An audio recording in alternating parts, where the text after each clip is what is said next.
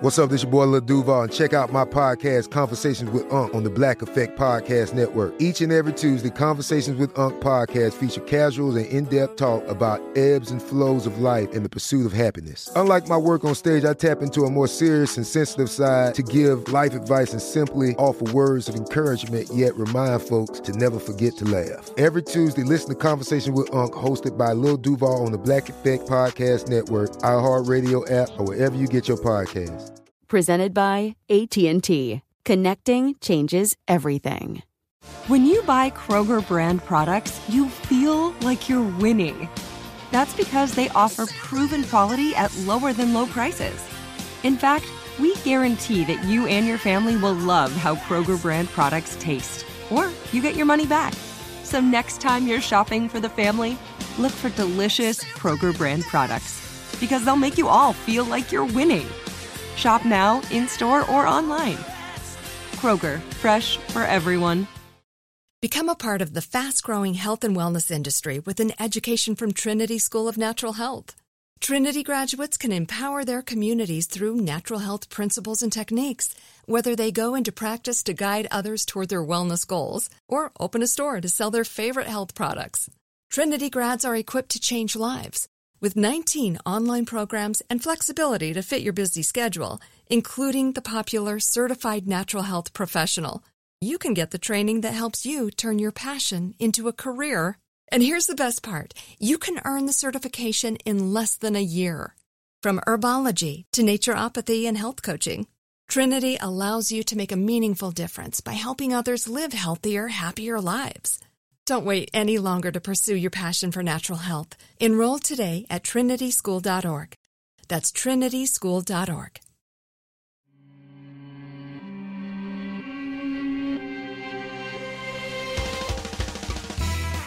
Welcome to Creature Feature, a production of iHeartRadio. I'm your ghostly host, Kate Eek Goulden. It's Katie Golden. I'm doing a spooky Halloween name. I studied psychology and evolutionary biology, and I like to dive into the brains of humans and animals and get all gross and sticky. Welcome to Creature Feature's Spooky October Spooktacular, a thing I just made up. Today on the show, superstition. Black cats, crows, ravens, and a mysterious demonic monster. Where do superstitions come from? What are the facts behind the superstition? And are crows really conspiring against us? Discover this and more as we answer the age-old question, do Satanists like to kiss cat butt? So superstitions are a powerful force throughout human society. About 50% of polled Americans report holding some superstitions. As children, we're particularly adept at picking up superstitions. Researchers found that young children from 3 to 5 years old will dutifully rub a pebble against their forehead when told it can help them study. This seems cute and funny, but as adults, we're not much better. A study found that college students were more likely to keep lottery tickets that had their, quote, lucky numbers on them than those with random numbers. Whether we carry a lucky charm, avoid a crack in the sidewalk, think we're on a lucky roll in the casino, or whatever weird little habits we try to do and get a certain outcome, we're all to a certain extent superstitious.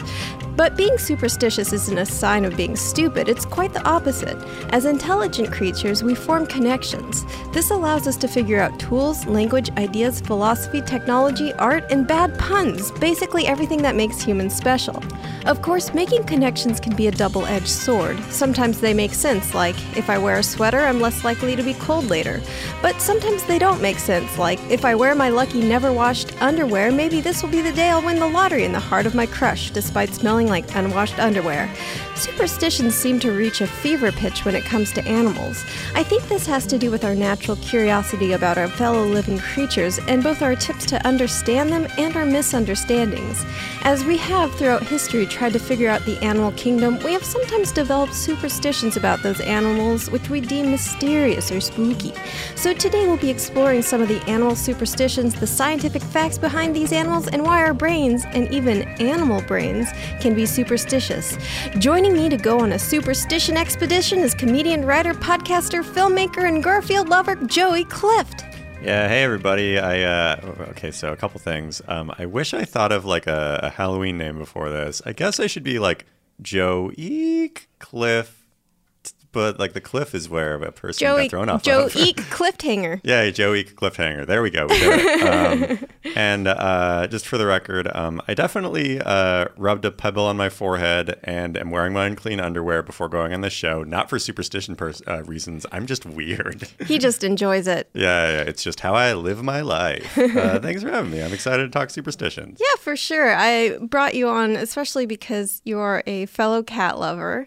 I want to talk about black cats today. Oh, my favorite. I mean, my favorite kind of cats, but also every kind of cat is my favorite kind of cat. So that does not narrow it down. Right. You just showed me like an orange cat that looks like Garfield, and you're like, this is my favorite cat. And then you look at another cat, and you're like, that's my favorite cat. Yeah, I guess it's just like any cat that I'm looking at or thinking about at any given moment is my favorite cat. Right. It's a real object permanence situation.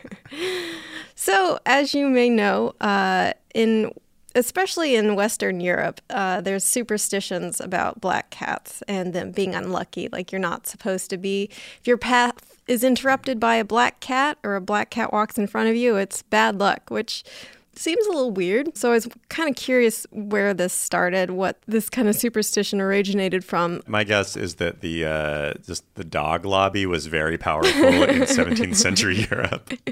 It's just this like teetering man in a trench coat with like oddly dog-like features, and it's like, yes, cats are bad. Yeah, but it's a dog, so he's like, gross, cats are bad, and nobody's it's like, me, Man Mannerson, and I am here, a human fellow, telling you that cats are bad as an unbiased human. I mean, look, if like 10 dogs learn to climb into a trench coat and like ride on each other's shoulders and also speak English, I feel like I would listen to them. Just yeah, by you virtue should of, trust like, that. They really wanted this. Right, exactly. Yeah. So in Western Europe during the Middle Ages, black cats became associated with the devil. People believed that black cats were witch familiars or even witches in disguise. There's this old story about a black cat who had rocks thrown at it, which, come on, don't do that. And then it limped away into a woman's house. So a woman lived in that house? Right. And then a woman came out and was limping on the same foot as the cat. QED, ergo, the cat was a witch in disguise. Yeah, perfect science. Perfect science. Yeah. So the origin of this idea of cats being satanic may be due to a papal bull, which is a public decree in, I guess, the church, the Catholic Church, by Pope Gregory IX in the 1230s. So the decree was called Vox in Rama. I don't know, I don't speak Latin, so I think it's like speech in Rama. Yeah, it's like Vox is speech. Yeah, right. whatever. Yeah. Described a satanic ritual. So, quote, a black cat descends backwards with tail erect. First the novice, then the master, then each one of the orders, so these are Satanists, who are worthy and perfect, kiss the cat on its buttocks. Then each returns to his place, and speaking certain responses, they incline their heads towards the cat. Forgive us, says the master, and the next one to him repeats this, a third responding, we know, master. A fourth says, and we must obey. So these are Satanists kissing a cat on the anus and then asking it to forgive them. Wow, so I think that today I've learned that I'm a Satanist. Yeah, that's weird. Yeah, I mean, I wonder, like, what is the root of that? Why, like, was this based on some, like, pagan ritual or whatever? Or was the Pope just looking for an easy scapegoat or escape cat, as it were, for just, like, why did they pick on cats? Why specifically? I think the latter, basically propaganda. Cats are kind of mysterious looking. Right. They aren't like a dog where they kind of obey you. And so maybe this idea of this kind of mysterious dark creature that, you know, its eyes glow in the dark, and there's something, you know, spooky about that, but it's totally made up. Like, this never happened.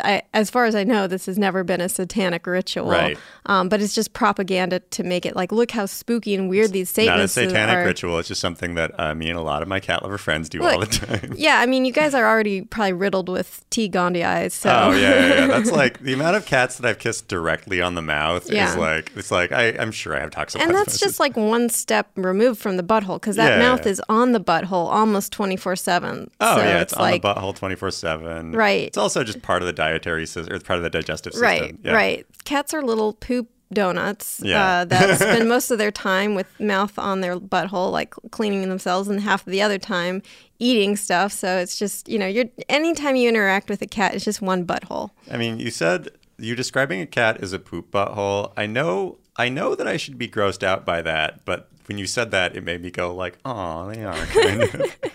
Because you're absolutely riddled with T. gondii. Oh, yeah. My brain is Toxoplasma gondii, which is a little microorganism. Like a it's a parasite that is in cat feces, and it makes when rats get infected with it, it makes them lose their fear of cats. And it's suspected, although that there's nothing scientific about this suspicion that humans who are infected, maybe they become attracted to cats. But I haven't ever seen any evidence of it. It's stuff like the specifically toxoplasmosis.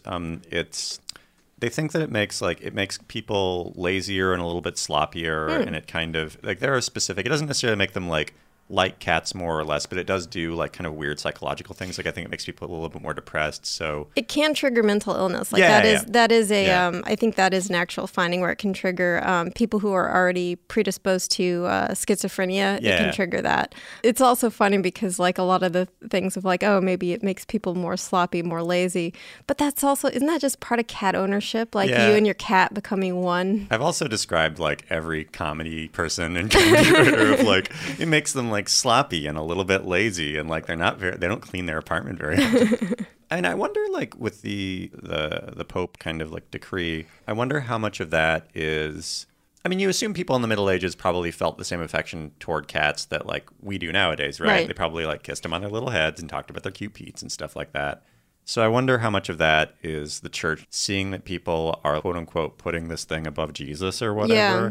And kind of using that of like, we got to like get people to stop caring about this thing that they love because that's not the church. That's certainly the truth when it comes to, we'll discuss a little later too, like with corvids, like crows and ravens. Anything that like had a positive association in paganism, they're like, no, actually that thing is bad. Yeah. To kind of try to tear people away from their old pagan rituals. Right. And I don't know if cats really have that much of an association with paganism, but it could just be another, like you said, another scape cat. Like, you care about this cat. Well, actually the cat is evil or whatever. Yeah, what if you cared that much about Jesus or whatever? Right, exactly. Yeah. Jesus being jealous of a cat, that makes sense. Look, if Jesus had cute little Pete's, I would talk about Jesus way more.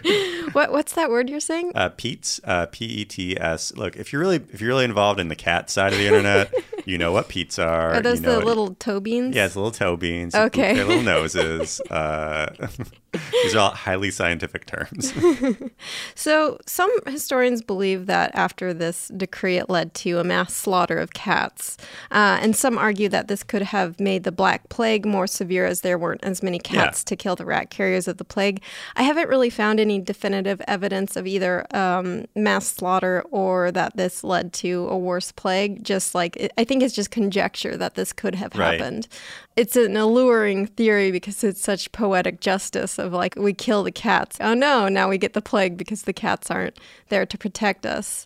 Well, yeah, what is it's like, I forget exactly what it is, but it's like it throws off kind of like the order of things when you like remove one species from it, and then it like I forget the exact scientific term for it. Ecological catastrophe. Yeah, exactly. Yeah, it makes sense that it's like, you remove the cats, the rats kind of explode in population size, and with the rats, kind of fleas explode in population size, and then the fleas have the plague or whatever. Right. I mean, and it could have happened. I just don't think it's hard to really. There's not evidence. Right. There may be some anecdotal evidence, but there hasn't been any like solid proof of that happening. Right. But still, what we know did happen is that people would torture cats as a way to fend off the devil. Maybe I shouldn't have had you on this episode. I'm gonna say oh no whenever a bad cat thing is said. It gets a lot better, don't worry. Oh, good.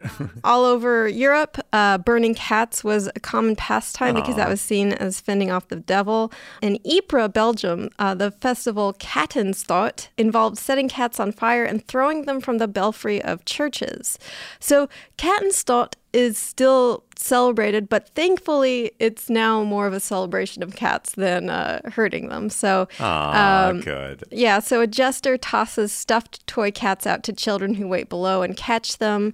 A giant cat puppet is paraded through the town square, and it features people dressed as cats, as mice and witches, and there's like a cat-themed parade.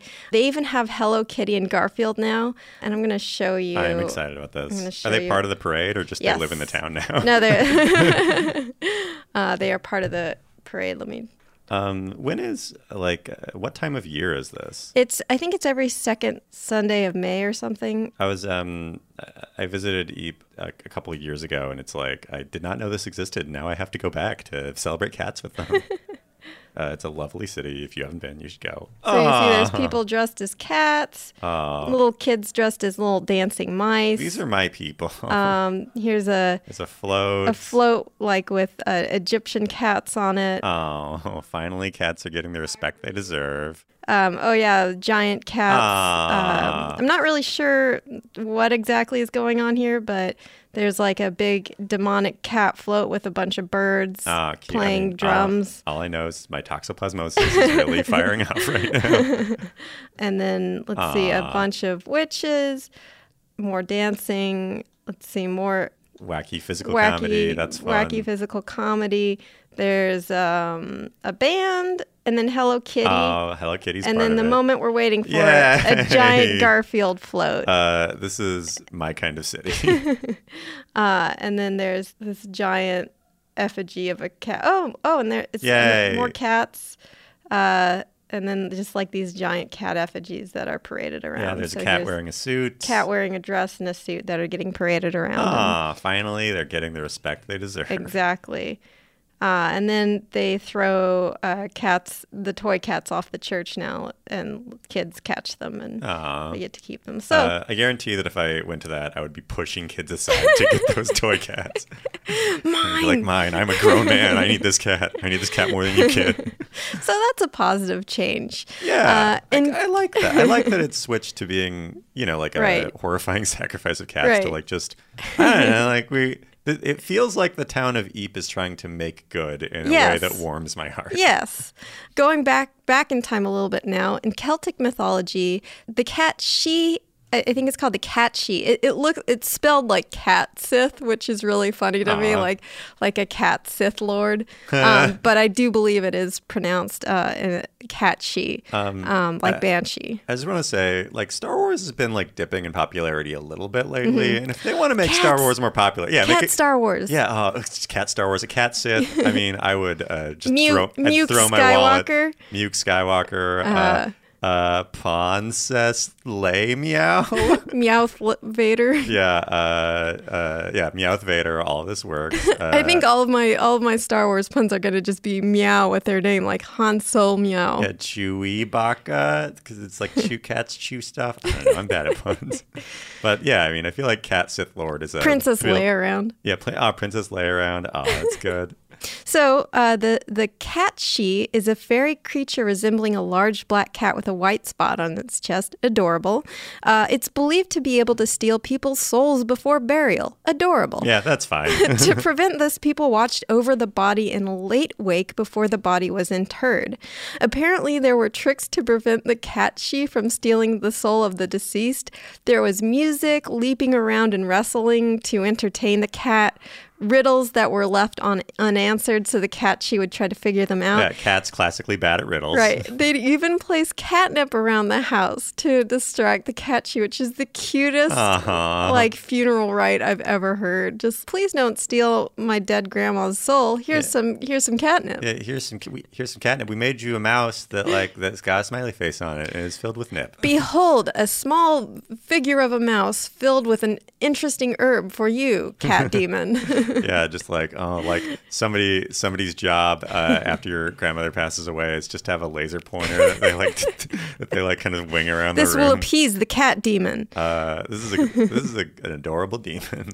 On Samhain, or All Hallows Eve, I think I pronounced this wrong on the last episode. I think I called it Samhain. That's how it's spelled, but I think it's called Samhain because the Celtic pronunciations of things are all weird. Right. The holiday this is the holiday that Halloween is based on. So saucers of milk were left out for the catshi so that they would bless the house. But if you didn't treat the catshi, they'd trick you by cursing your cows so their milk runs dry. So cats were the original trick-or-treaters, in a way. Oh, cats are great. Before we get into sort of the facts behind cats, there's just this wonderful quote from Groucho Marx. That's a black cat crossing your path signifies that the animal is going somewhere. Which I kind of love, especially in the framework of evolutionary biology, because sometimes it's the most obvious thing is actually the truth when it comes to animal facts. Here's a modern day myth about black cats, which is that they're killed more on Halloween or that shelters won't adopt them out because they're afraid they'll be used in satanic rituals. Right.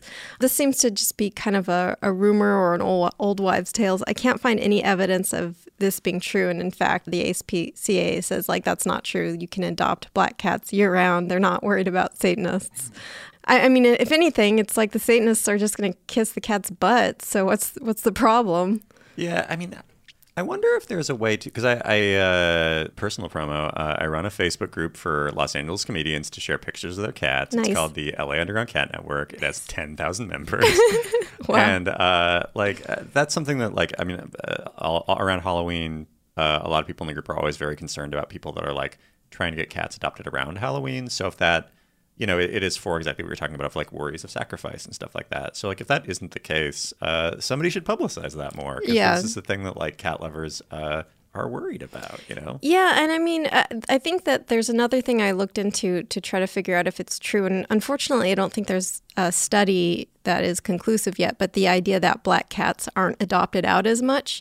And I've seen some shelters say no, that's not the case. And then other shelters saying yeah, anecdotally, we've noticed that. Right. And some claiming it's just black cats are so common, you see them more in shelters. So it's not that they're adopted out at a lower rate. There's just more of them. So you see them languishing in shelters more. But I can't really find anything definitive. So I know I read that someone was planning on doing a study. So I'll be really interested to see the results of that, because I think, especially today, I just don't think that superstition around black cats are as powerful as they used to be. I mean, I think it's still something that it's something that I think is still exists in popular culture as a thing that people are aware of because it's been a thing for so long. Right. So it's self-fulfilling a little bit in a way. But, I don't necessarily think that people are worried so much about bad luck and things like that. Yeah. So now let's do just some facts about black cats, because they're actually quite interesting. So the reason they're black is there's a recessive gene that turns off the tabby coloration. I love that there's a tabby coloration. So there are solid black cats. There are also black smoke cats whose coats go from white to black or gray to black. Aww. They can rust in the sun, so their black fur sometimes turns a lighter rust brown shade in the sun. That. Yeah, because there's the eumelanin pigment present in their fur, which is actually kind of fragile, and so the sunlight will actually break down that pigment, and thus that kind of reddish brown color that happens. And there are actual potential benefits to their black coat. Researchers looked at melanism in cats and identified a gene called agouti, which controls black fur in cats. And the researchers believe that one purpose of the black coat could be just camouflage. If it's dark, you can't see a black cat as well. But there's another theory that is not proven, although there's been a connection made, which is that there's a possibility that melanism and that black coat can offer resistance to viruses. The melanism gene in South American jaguars and jaguarundis, which is a smaller wild cat, right. Is also linked to the genes that control resistance to HIV infection, which is something that cats can get, feline HIV. Oh, yeah. This is kind of speculative. They haven't really tested to see if cats with black coats are actually more resistant to HIV infection, but it's a really interesting, kind of promising avenue of research that I'm excited to see develop. And I guess that could point to why there are just more black cats, why we're noticing more black cats is maybe because feline HIV, that is definitely something that comes up a lot in this thing that cats are tested for. So if black cats are in some way resistant to that, that could be one of the reasons there's a lot more black cats, Yeah. Small dovetail fun fact. Do you know how jaguars hunt? I know they drag stuff up trees. Yeah, they're intense. They basically what they do, they hunt alligators and crocodiles, and the way that they do it is their jaws are so strong that they can just strangle them. No, they don't just strangle them. They can with one bite pierce through their skulls. Oh yeah. So it's just like a straight kill shot. So jaguars are great. They have one of the strongest PSI jaw strength of the cats. Yeah. Yeah, they're great. They're just extreme. I think also because they're not super fluffy, their hair is quite short. You can see how incredibly well muscled they are. Right. So when they're carrying, they'll be able to carry prey up into the branches of a tree, which keeps their prey safe from other predators or scavengers. And they have a whole antelope that they're just shoving up a tree. It's incredible. When you watch that and you're like, oh, if another antelope sees that, they're going to be like, oh, I'm not going to mess with that jaguar. Yeah. I mean, just really, there are so many interesting cat species that have different abilities and things like that. Do you know what a caracal is? Yeah. They're kind of the cute ones with the really tall ears with the little poofs coming out. They've got super cute ears, but the way they can jump so high that one of the ways that they hunt is that they literally will jump and intercept birds mid-flight out of amazing. The air. There's footage of it on the internet. It is insane. That's incredible. Yeah, because they are quite leggy. Yeah. My cat would do that, although she had a little bit of a cheat because she would sit next to the bird fountain and just wait for birds to land there, and then she would just spring up. Oh. Cute. That's adorable. Yeah, Destructive to the environment, but adorable. Wait, is your cat chonky? Is your cat Yeah, so this was my childhood cat, so she's in that big ball of yarn in the sky now, but she was a chunker. It was pretty cute because she was she was quite she wasn't overweight. It was more she was just very fluffy, and she had that, especially older female cats will sometimes develop that just sort of waddle. Well, yeah, just flub basically. Yeah, flub. And so she was like that. She was really cantankerous and grouchy, but okay, so when she passed away, did you use a laser pointer to distract the cat demon? It'd be like a cat demon and a regular cat. They'd be fine with each other. No, but when my other cat passed away, who was my other childhood cat, Binky, my mom buried him in our backyard, and the next day a young bobcat was sitting next to the gravesite. Aww. Which my mom is like, he's reincarnated into a bobcat. And I'm like, that bobcat wants to eat his corpse, but still cute. Well, yeah, that is one of those things where it's you think about the superstitious thing of it. It's it's like that bobcat saying goodbye. And it's no, scientifically that bobcat's waiting for you to turn around so it can dig into the ground. I like the idea, though, that maybe my cat and the bobcat were friends and the bobcat's respecting the cat, but but probably not. Yeah, well, let's just say real recognizes real in that situation. As someone with OCD, I'm intimately familiar with superstition, and I find it interesting how the mindset of superstition can be harmful or helpful. Some days I'm really good at problem solving as I make connections between seemingly unrelated ideas. Other days I'm worried that if I chew unequal amounts of food in the sides of my cheeks, everyone I love will die. Yeah. I wonder, though, if the problem solving skills are more valuable than the random superstitions are harmful. While OCD may be an extreme example, research shows that superstition may be an evolutionary benefit. Harvard and University of Helsinki researchers Dr. Kevin Foster and Dr. Hannah Coco created a mathematical model to see whether superstition could help with evolutionary survival. They found that despite the high error rates with superstitious behavior, this strategy can still lead to higher rates of survival, thus being favored by natural selection. So is wearing your lucky underwear a deeply ingrained evolutionary skill? Maybe, but I don't think it makes you special. When we return, we'll discover that humans aren't the only superstitious ones. Become a part of the fast-growing health and wellness industry with an education from Trinity School of Natural Health. Trinity graduates can empower their communities through natural health principles and techniques, whether they go into practice to guide others toward their wellness goals or open a store to sell their favorite health products. Trinity grads are equipped to change lives with 19 online programs and flexibility to fit your busy schedule, including the popular Certified Natural Health Professional. You can get the training that helps you turn your passion into a career. And here's the best part. You can earn the certification in less than a year. From herbology to naturopathy and health coaching, Trinity allows you to make a meaningful difference by helping others live healthier, happier lives. Don't wait any longer to pursue your passion for natural health. Enroll today at trinityschool.org. That's trinityschool.org. Snag a Job is where America goes to hire, with the deepest talent pool in hourly hiring. With access to over 6 million active hourly workers, Snag a Job is the all-in-one solution for hiring high-quality employees who can cover all your needs.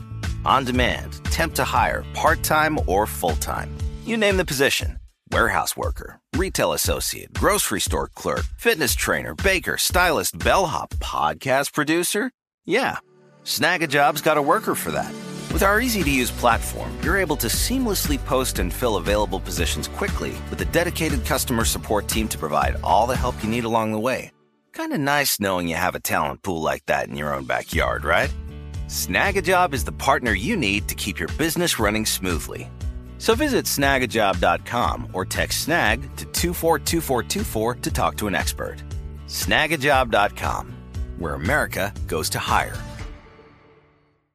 You're a growing business, which means you need every spare hour you can find. That's why the most successful growing businesses are working together in Slack.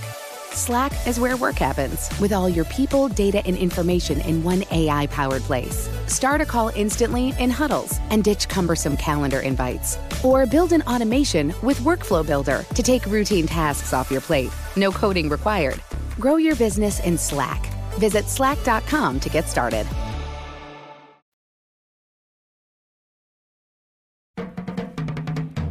Birds were more alike than we realize. In 1948, B.F. Skinner conducted a famous set of experiments involving a box and food and birds. He placed hungry pigeons in a box, a cage really, and offered them brief access to feeding trays at regular intervals. The pigeons began to engage in interesting behaviors. They would start to spin around, thrust their heads up, or rock from side to side, seeming to connect these behaviors to the arrival of food. Once they had formed a specific superstitious habit, it continued, even once Skinner started to increase the time between feedings.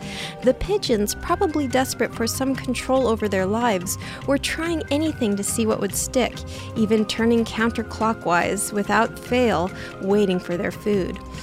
Now, I don't think these pigeons are dumb, and I don't think humans who engage in superstition are stupid either. I think, in a way, superstition is a way to try and feel some semblance of control over our dumpster fire lives. If we feel helpless like a pigeon stuck in Skinner's evil little device, we're going to try anything to feel that we're doing something to help our situation, even if that means blaming all our problems on, well, birds. So, now moving on from cats, I want to talk about crows and ravens. Boo, I'm leaving. That's very interesting. And I definitely feel that in my own life, in that, like, before you have, like, you know, a big job interview or a big meeting or, like, you know, anything that has any level of pressure, I feel like a lot of us have just things that we do that make us feel like, oh, because I did this, I feel less nervous about this thing that I'm about to do. Like, I used to wear, this is pre finding out that he's a monster, but I used to wear like a Hulk Hogan wristband to job interviews and stuff like that when I was in college. And, you know, it's something that whenever I would not do that, I would definitely feel more nervous about it. Whenever I would do that, I would feel a little bit more like, yeah, Hulkamania's got my back on this one. I used to have this little Celtic knot ring that I got at this fair. And like when I wore it, I had a really good time at the fair. Yeah. And so I started wearing it again. And I was a kid. And of course, I think with my OCD, it makes those superstitions even stronger. I see so clearly the cause and effect of the superstitions. Like, okay, one time I wore this ring and I had a good time. So then I started wearing it in order to have a good time again. And then that transformed into, if I don't wear it, I'll have a bad time. Right. And it's just like those pigeons where it's really funny because they would just try to do a behavior like rocking back and forth. And if the food came after that, just by chance, they're like, oh, rocking back and forth equals food. I think it's just so interesting that we seem to have this desire to make these connections, like, almost like it's a little scary to feel like we don't have control over our Right. environment. And then Yeah. if we can make these connections, maybe we can get a little more control, Right. especially with death, because like death is the ultimate uncontrollable force. So if we can make superstitions surrounding death, like bad omens and things, we feel like, okay, maybe I know when it's coming. Maybe I can feel some reassurance that I have some control over my own mortality. And that kind of brings us to crows and ravens, because they're the sort of ultimate like bad omen of death. Well, I wonder how much of that is not to make it about cats again, but I'm gonna.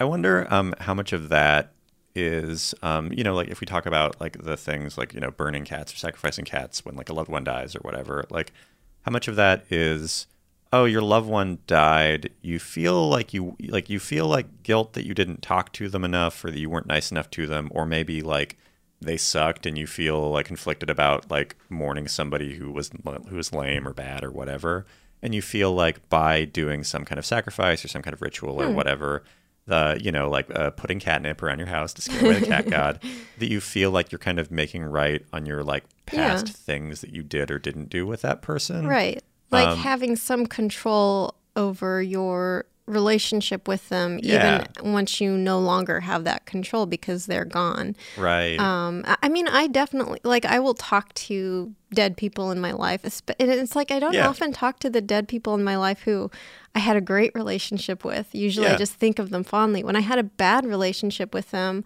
I'll like lament out loud. Almost this desire to communicate with them is stronger when you had a fractured relationship, which I think is interesting. Well, it's also like with a fractured relationship, there are more blanks that you can kind of fill in with whatever you want it to be. Right, like catnip and cat gods. Yeah, you can fill it with catnip and cat gods, all the great things. So I mean that makes a lot of sense. Like a lot of it is, like you said, it's like seizing control over something you don't really feel like you have control over. That's super interesting. I saw this this story. I don't know the veracity of it really, but it was on Facebook, so it has to be true. Yeah, no question. And it was this video of this woman where this cardinal lands on her, and she's like crying with tears of joy. And like the backstory is that I think either her sister or her mother had passed away, and she said, like, when I pass away, I'll give you a sign, after I'm gone, that I'm still there with you. And so she took the bird landing on her as the sign. And I think that's another thing that, like, that magical thinking gives us a connection to things that maybe we otherwise are kind of out of our grasp. Just a personal story. When I was in college, I took an entomology class. And part of the entomology class is that we had to raise caterpillars. So they gave us a caterpillar. They gave us like a cup with the caterpillar's food in it, with the thought process being that like you'll raise it into a moth or whatever. Right. And it was particularly cold in that winter, and I was really excited about raising this caterpillar. And I raised it to the point where it was in a cocoon, and then just like it was very clear. After like a couple of days, that like I don't know, probably wasn't gonna emerge from the cocoon. Pupate, yeah. Yeah. And I before that gave it a name, Bugzilla, and I cut out a picture of Mothra and taped it to the inside of like its like home that I'd built for it, just so it could have like a hero. Right. And I went to Washington State University, and at the time, I'm not sure if it's still around anymore, but there was a bar called Valhalla. And after the caterpillar, presumably passed away, didn't become a moth or whatever, I got a bunch of my friends together. We put on suits, and then we like took the dead caterpillar to Valhalla. And then we all went to like one of the toilet stalls and like put it in the toilet and flushed the toilet with like our hands on our chest. So it's like, I don't know, it was like, oh, we put it to Valhalla like a true warrior. And it's like, yeah, ultimately that's madness if you track it. Right. But it made us feel better. Yeah. I mean, like, I know when one of my fish died when I was a kid, I was about to flush it, and my brother was like, "You can't do that. We've got to bury it." So we had a little funeral for the fish. Yeah. And it's like afterwards you felt like, oh, ultimately like so much of what happens in life is just like random chaos crashing together. Those little things that you do make it feel more under your control and more like makes more sense. Like random death makes more sense when you kind of ritualize it. Yeah, totally. Speaking of random death, the Greeks As you pull out a gun and shoot me. Oh no. In Greek mythology, which is often, they seem to just try to really make sense of the capriciousness of the universe. Ravens were seen as bad omens and also God's messengers to Earth. So the story goes that Apollo, the sun god, had sent a white raven to spy on his lover Coronis. But when the raven returned, it brought news of Coronis's infidelity. And Apollo was so angry, he set the raven on fire, and then that turned it black. But that seems really rude. Like, the raven's just doing its job. Yeah, first off, drama. Second off, yeah, what the F? Like, did you want it to lie to you? Yeah, whoever did that sucks. Burning the messenger, literally. Yeah. In the Jewish religious text, the Talmud, the raven was considered to be one of the only animals to have sex on the ark, so God punished them. Only the Bible on the ark. In Celtic and Serbian literature, ravens are associated with warfare and battle. And one of the reasons I think that crows and ravens and other corvids are associated with death and battle is that they often feed on carrion. Right. This might be why so much folklore is about them being an omen of death, because they literally will show up when something dies because they want to eat its eyeballs. Because eyeballs are good. Yeah, they're real squid. It's like the original gusher, you know? Right, exactly. Yeah. In terms of being bad omens, corvids, which includes ravens and crows, it's that family of birds. It's mostly in Western European culture, potentially or perhaps partially due to the fact that they were associated with the god Odin in Norse mythology, and Christianity sought to slander these pagan symbols so people were less likely to follow them. But in South Asia, they are associated with sages and as guardians in the Hindu religion.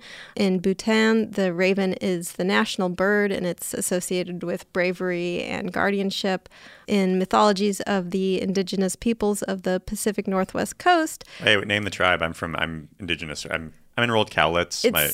It's a whole bunch of tribes. Can I show you those? Yeah. Let me see if I grew up on any of these reservations. Tillamook, Chinook. These are all around where I grew up. This is awesome. Yeah. Neat. Do you know about this then? It's one of those things where it's like I grew up on a reservation. I went to tribal schools up until 7th to 8th grade. So I guarantee that there was an assembly that we had where an elder told us these stories while I was playing a Game Boy. There's definitely a lot of things surrounding specifically Pacific Northwest. The term is coastal Salish is sort of what the region is. And there's a lot of stuff about crows and ravens kind of in that mythology. Yeah, and I think it's a more positive association because it's involved in creation myths rather than I think it's just really interesting to me that it's really mostly the Christian areas of Western Europe where it's associated with these negative things, and you can kind of almost trace it back to this propaganda effort to make them seem bad because they were associated with Norse or pagan mythology. Yeah, there's a lot of that stuff. There's so much. It's really interesting to see where superstitions and religious beliefs kind of stem from. People can look at the same symbols and interpret them differently based on how they interact with them. So I want to say in Egyptian religions, the Nile's river or the Nile, that's what it's called, right? Nile. The Nile. The Nile is seen as a very, kind god or very kind thing within ancient Egyptian religions, because the Nile floods very reliably. It's it floods every 6 months or whatever. They know exactly when it's going to do it, exactly how long it's going to take. It's it fertilizes the land and does a lot of really great stuff. Whereas the nearby Tigris and Euphrates rivers are kind of complete chaos, and they flood just whenever. So because of that, Mesopotamian religions that were more near the Tigris and Euphrates looked at rivers as being kind of chaos gods, essentially. So even if you take something as just literally a river, or you said, corvids, it's entirely based on are there a lot of corvids in that area? Is there is there a scary guy in your neighborhood that likes a corvid, and you're oh, I don't like that guy, so corvids are bad, It's interesting to see how that stuff kind of develops based on situations. Yeah. In Swedish folklore, ravens are thought to be the spirits of murdered men. It's still associated with death, but in a different way, where it's rather than them being omens of death, they're a result of someone dying in a way. So it's it's still kind of that death association, but instead it's a risen spirit from someone who has died. You have a slight similarity, but then it's just the interpretation is different. So, okay, crows, maybe they're around carrion, maybe they're associated with death, but instead of being a sign of death to come, they're like, oh, it's a spirit of someone who's died. Well, yeah, it's more like a crow. A crow appeared at that guy's funeral. He must have been a murderer. Like it's kind of looking at it as like the residue of something as opposed to the cause of something. Right, yeah. which I think is interesting because it easily can go either way. Yeah. As the case with any mythology or superstition, where it's like just like a slight difference in interpretation will turn into a different result. There's an ancient Greek saying that the swans will sing when the jackdaws are silent, which means that wise people will speak after fools stop talking, which I gotta correct the Greeks. The saying is actually backwards because swans are rude, oafish jerks, and jackdaws and other corvids are actually very intelligent. Right. Well, yeah, there is also like, I feel like there are a lot of sayings like that where like when you analyze them, you're just like, oh, it's clear that the person that came up with that saying has never met a cat before. Right, or never met a swan. Yeah. It's like they only know of swans in theory. They don't know that they're big jerks. Right, exactly. They just look at a swan and it's like, oh, it's pretty and elegant, but really, no.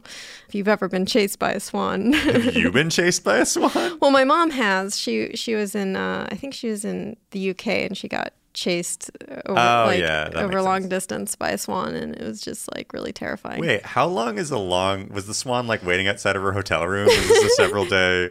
Was this a Revenant situation but with the swan? The swan, like she got in a taxi and the swan like hopped in another taxi and it was like, follow that. Quack, quack, quack. I mean, that would be, I want to see somebody make the Revenant but with a swan.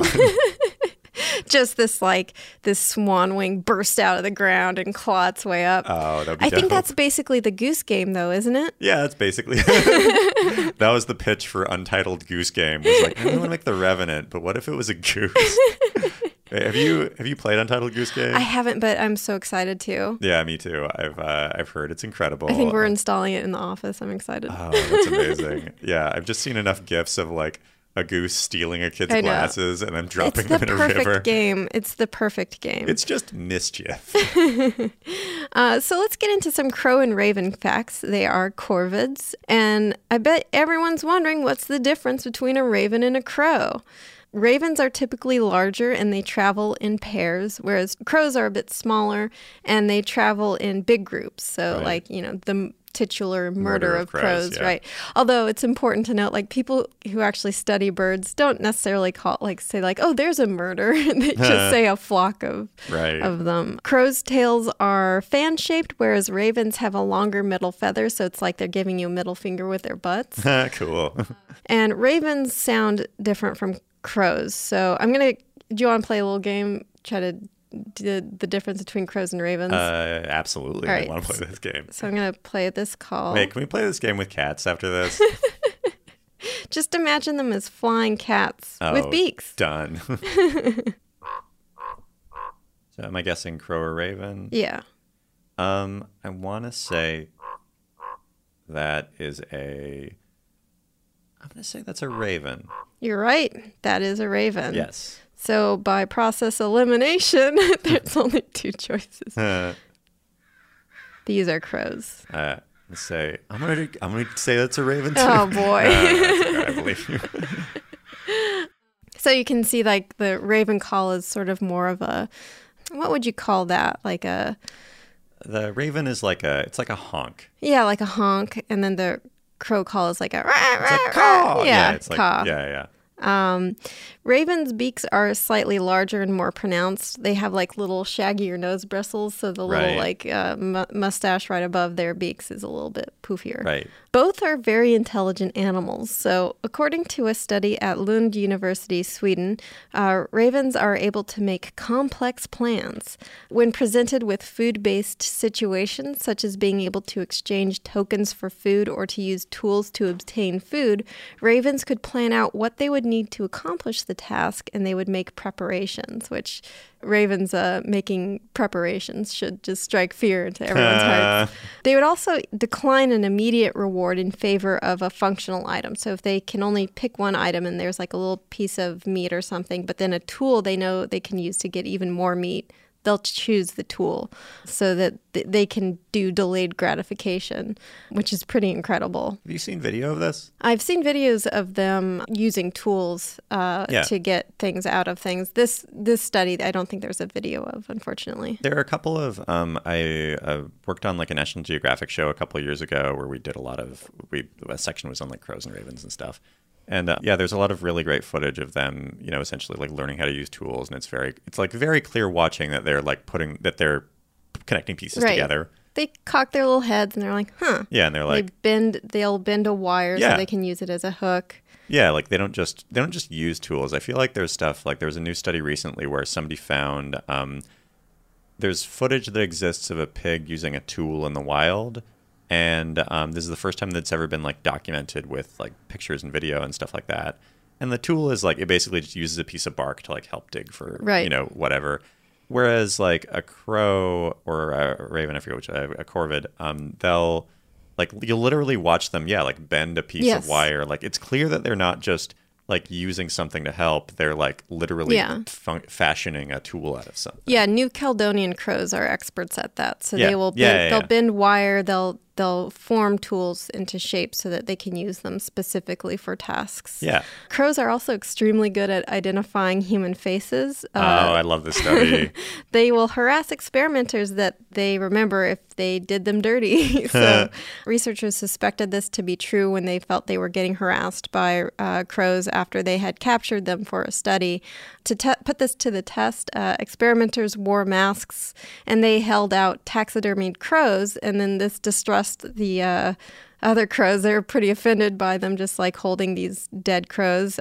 So they issued alarm calls and they started to harass the experimenters.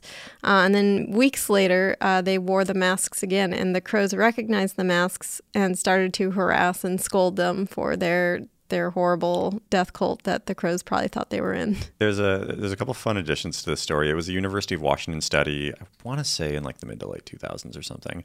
And the mask that they wore was literally a Dick Cheney mask. Oh, really? That's so funny. Yeah, they wore a Dick Cheney mask and harassed these crows, and the crows would caught them. And then 2 weeks later, they would come with the same Dick Cheney mask, and the crows would yell at them more.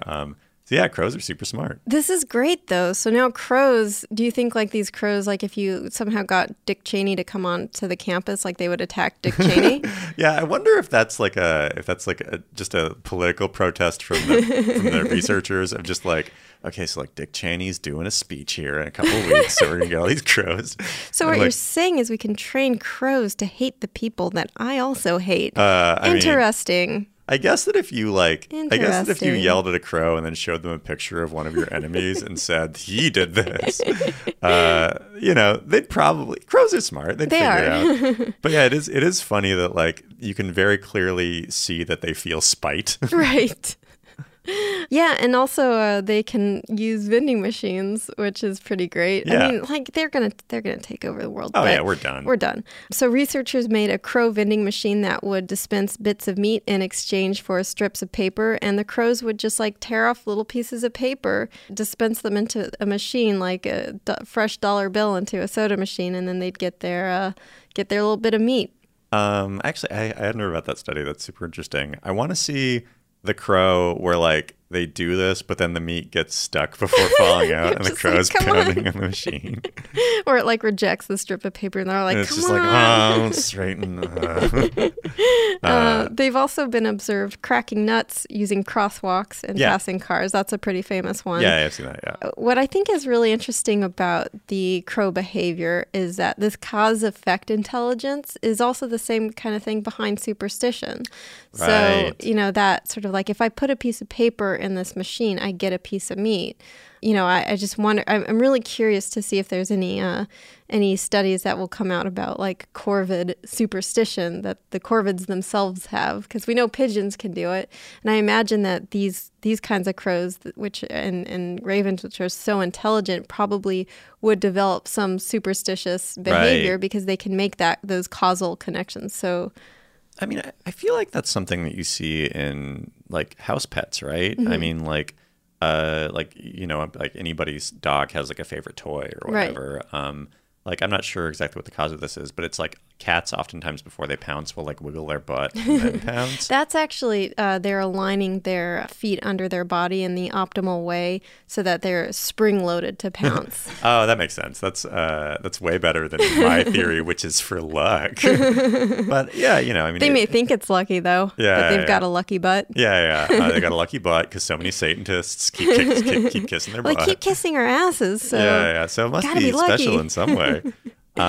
Yeah, but I mean, it's clear that that animals have emotional intelligence beyond what we give them credit for. Yes. So it is easy to make the connection of does your cat have like a lucky place that they sleep, or does your dog have like do they have like a lucky toy that they like really love snuggling with before they eat or whatever? I think my dog actually thinks she has a lucky ass because every time she meets someone new, she will turn around and sniff her butt. Like it's a compulsive behavior. Like she will or if she's coming up to greet you, she'll like sniff her butt first. And it's like she sniffs her own butt. She sniffs her own butt. I wonder if that's the equivalent of like checking your breath? Yeah, like checking your breath, or just like looking in the mirror and like combing your hair beforehand. Maybe it could be like just making sure my butt smells like butt. Yeah, just like okay, it smells like a butt. Good, it's stinky and ripe, exactly how it's supposed to be. This to me is fascinating. In case you guys don't know, ravens can talk. Yeah. And so I've got a couple of clips that I want to play. This one's a pretty famous one from the Clovis Zoo in New Mexico. His name is Joe the Raven. Yeah, they can say like hello and stuff, right? Hangman's coming. So that's Joe the Raven. What did he say? Hangman's coming. Hangman's coming. Oh, creepy. Yeah. And then here's another. This is Mischief the Raven. Hello. Oh, I've seen this, yeah. Birds actually have the syrinx, which is their kind of version of the larynx that can mimic human voices. Oh, that makes sense. Like parrots have that too, right? Right, exactly. Parrots, starlings, myna birds, lyrebirds.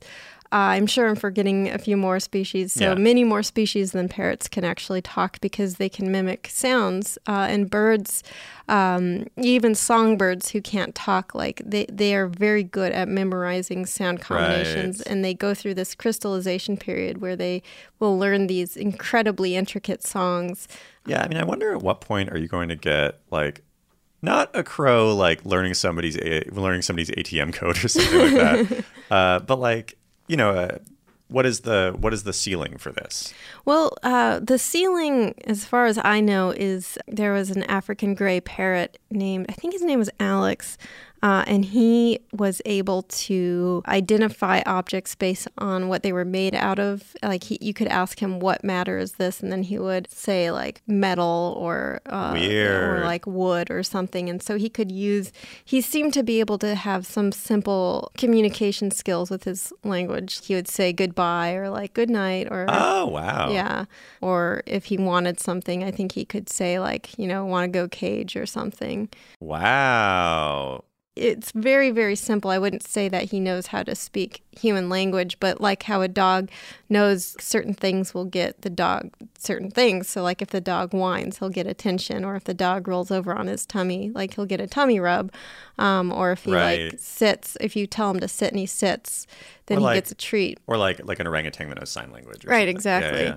Also with like sign language, it's really hard to tell like how they're using the sign language because there's so much interpretation error in terms of like you'll interpret something as perhaps like a sign, whereas it may not be the sign that you think it is. So there's a lot of human interpretation that can go wrong there. But I do think that, I mean, just as dogs can do simple communication non-verbally, I think that animals who are capable of mimicking our language can then do a verbal communication, although it's hard to say whether they understand what that means. Well, yeah, I mean, it could just be like a simple cause-effect thing where it's like this crow is aware that when it says food, it gets food. Right, exactly. Yeah, So like, exactly. I guess that means that it knows what food is, but like... Right. Side note, have you ever seen a picture of the world's smartest dog? No. You should Google it. It's definitely clear that the dog is self-aware. Is his name Chaser? Is he the border collie? Oh, yeah. Let's see. There's a picture of this dog that's... He looks like he's looked into the universe. Yeah, it definitely looks like this dog has contemplated the state of things. His eyes are... he's like, I've seen the universe. Although my dog also gets that look, and it's usually right before she farts, so who knows what that means. Yeah, that's fair, yeah. Anyway, I take it back. Dogs are dumb, so... Superstitions about animals aren't always negative. In Kambolcha, Ethiopia, hyenas are regarded positively in folklore. They eat evil spirits, and their laughing howls bear supernatural meanings. This superstition may be based in a very practical reality. The hyenas eat herbivores, which locals are grateful for, as an excess of herbivores can eat crops and disturb homes. So the people of the region make sure to share their space and make conservation efforts for the hyena. The British, who throughout history have had a checkered past when it comes to animal conservation, came to the rescue of the Barbary macaque due to a superstition. The legend goes that once the macaques disappear from Gibraltar, Britain would lose control of the territory, which they had captured from Spain in 1704. In 1942, the population of macaques had crashed to only about 7 individuals. Winston Churchill, either out of tradition or superstitious belief, arranged for the macaques to be repopulated. Unfortunately, not all superstitions look so kindly upon rare creatures. When we return, we'll explore the soft side of a demonic monster. Become a part of the fast-growing health and wellness industry with an education from Trinity School of Natural Health. Trinity graduates can empower their communities through natural health principles and techniques, whether they go into practice to guide others toward their wellness goals or open a store to sell their favorite health products. Trinity grads are equipped to change lives with 19 online programs and flexibility to fit your busy schedule, including the popular Certified Natural Health Professional. You can get the training that helps you turn your passion into a career. And here's the best part. You can earn the certification in less than a year. From herbology to naturopathy and health coaching, Trinity allows you to make a meaningful difference by helping others live healthier, happier lives. Don't wait any longer to pursue your passion for natural health. Enroll today at trinityschool.org. That's trinityschool.org. Snag a Job is where America goes to hire, with the deepest talent pool in hourly hiring. With access to over 6 million active hourly workers, Snag a Job is the all-in-one solution for hiring high-quality employees who can cover all your needs. On demand, temp to hire, part-time or full-time. You name the position. Warehouse worker, retail associate, grocery store clerk, fitness trainer, baker, stylist, bellhop, podcast producer. Yeah, Snag a Job's got a worker for that. With our easy-to-use platform, you're able to seamlessly post and fill available positions quickly with a dedicated customer support team to provide all the help you need along the way. Kind of nice knowing you have a talent pool like that in your own backyard, right? Snag a Job is the partner you need to keep your business running smoothly. So visit snagajob.com or text SNAG to 242424 to talk to an expert. Snagajob.com, where America goes to hire. You're a growing business, which means you need every spare hour you can find. That's why the most successful growing businesses are working together in Slack. Slack is where work happens, with all your people, data, and information in one AI-powered place. Start a call instantly in huddles and ditch cumbersome calendar invites. Or build an automation with Workflow Builder to take routine tasks off your plate. No coding required.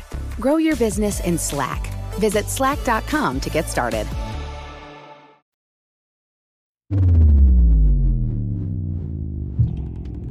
So, imagine that you're just chilling in your room, sitting on your bed, but you hear a tapping on the ceiling above you.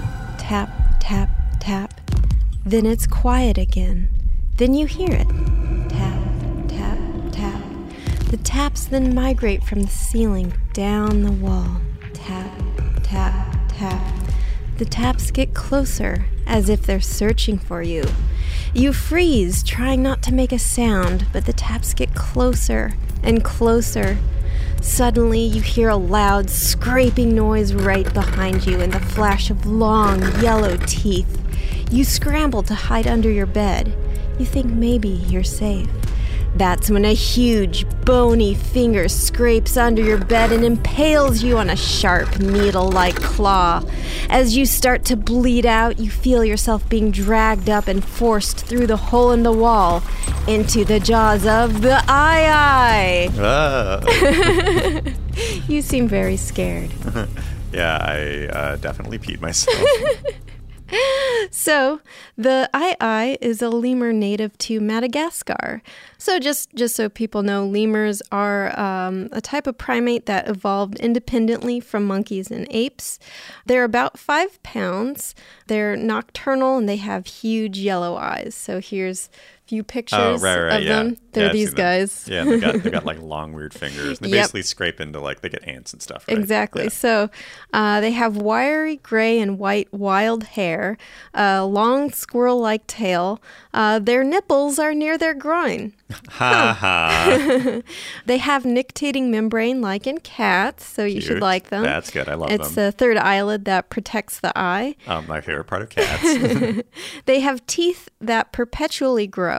Cool. They have huge, floppy, Dobby-like ears, and it has a big middle finger. So it already has these long, narrow, bony fingers, but they have this really, really narrow and disproportionately long middle finger that it's really weird when you look at it. I hope that I know the scientific reason for the middle finger. I hope that the real reason is they don't give a fuck.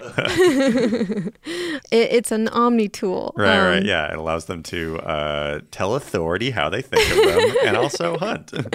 So it uses this long spindly finger to tap on trees, and it listens or feels for the vibrations inside hollow channels in the trees.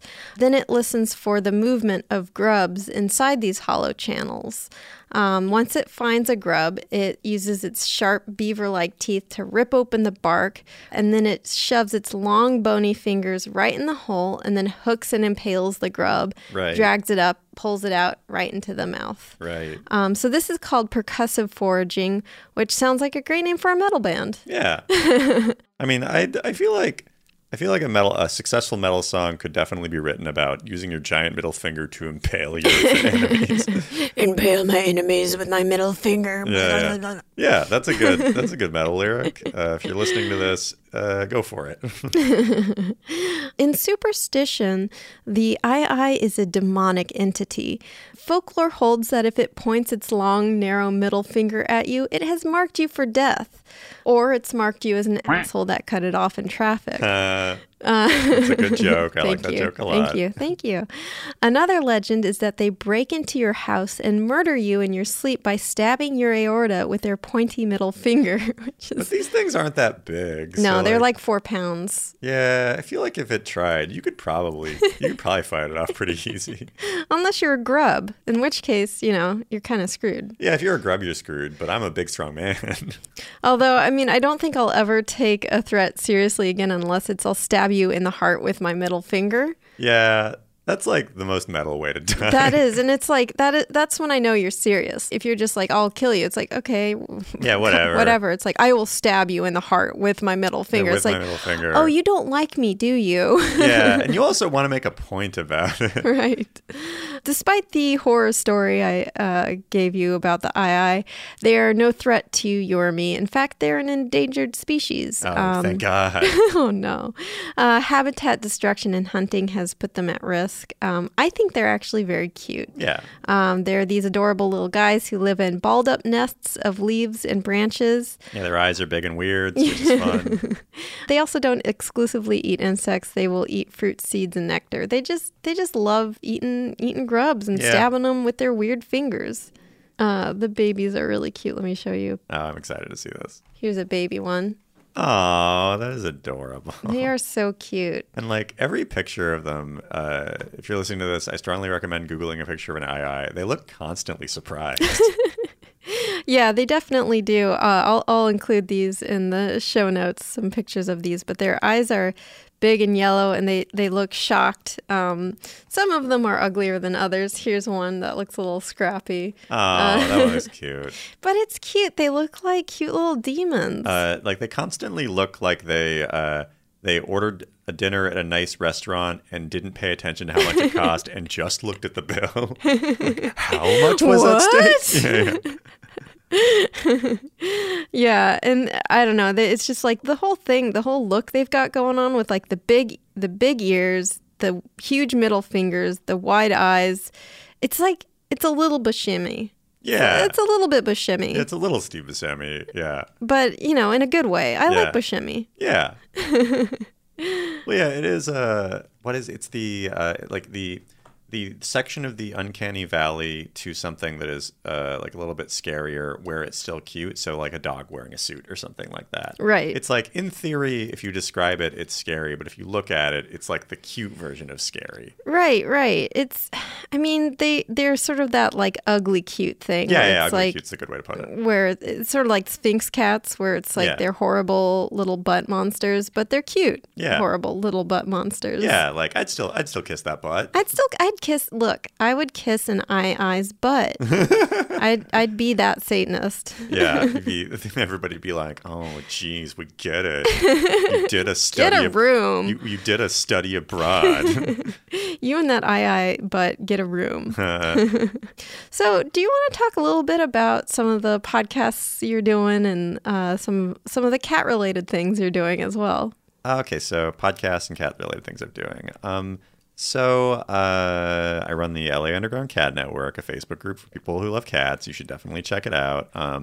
I specifically cat-related things. I host a show called Chats on Cats with Joey Clift at the Upright Citizens Brigade Theater in Los Angeles, where I just interview celebrities about their cats. It's very cute.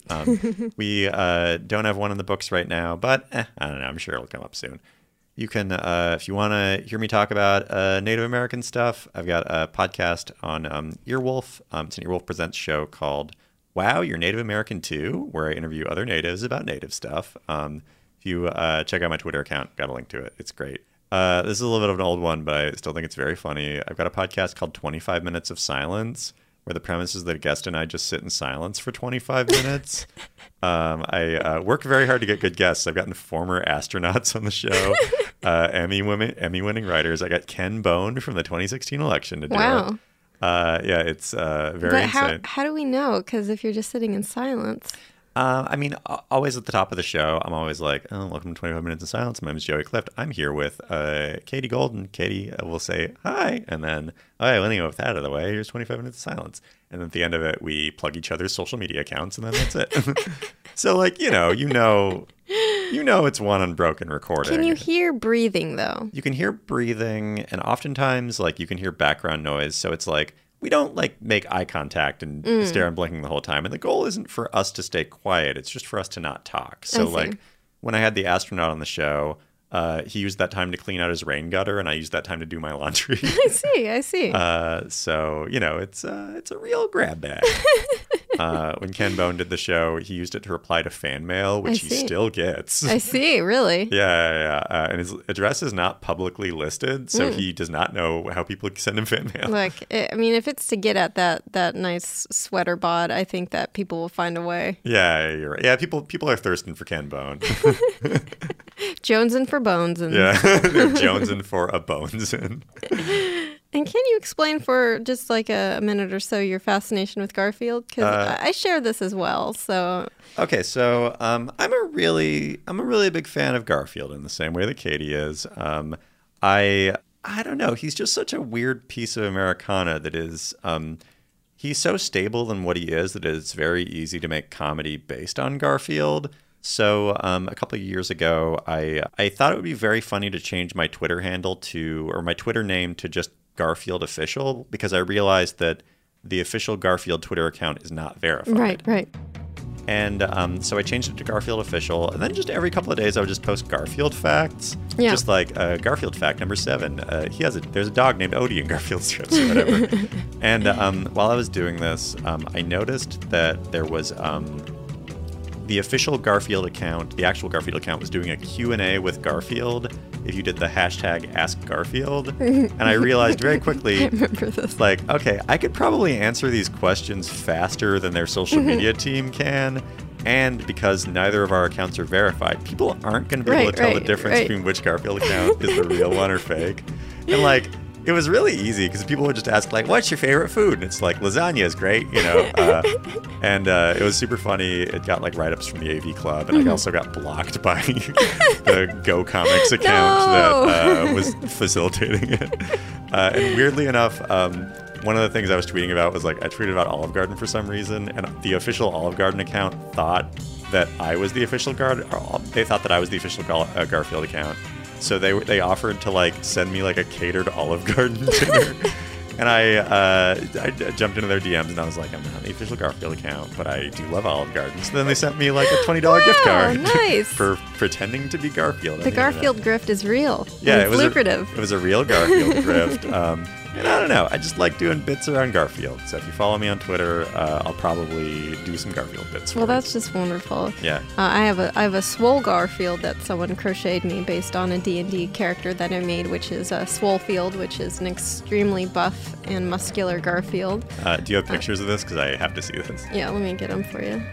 Here he is posing with my ukulele. Okay, I'm looking at Swolefield holding a ukulele. That is delightful. And that was knitted by Nicomander42 on Twitter. So thank you for that. I cherish him every day. And I kiss his butthole every day.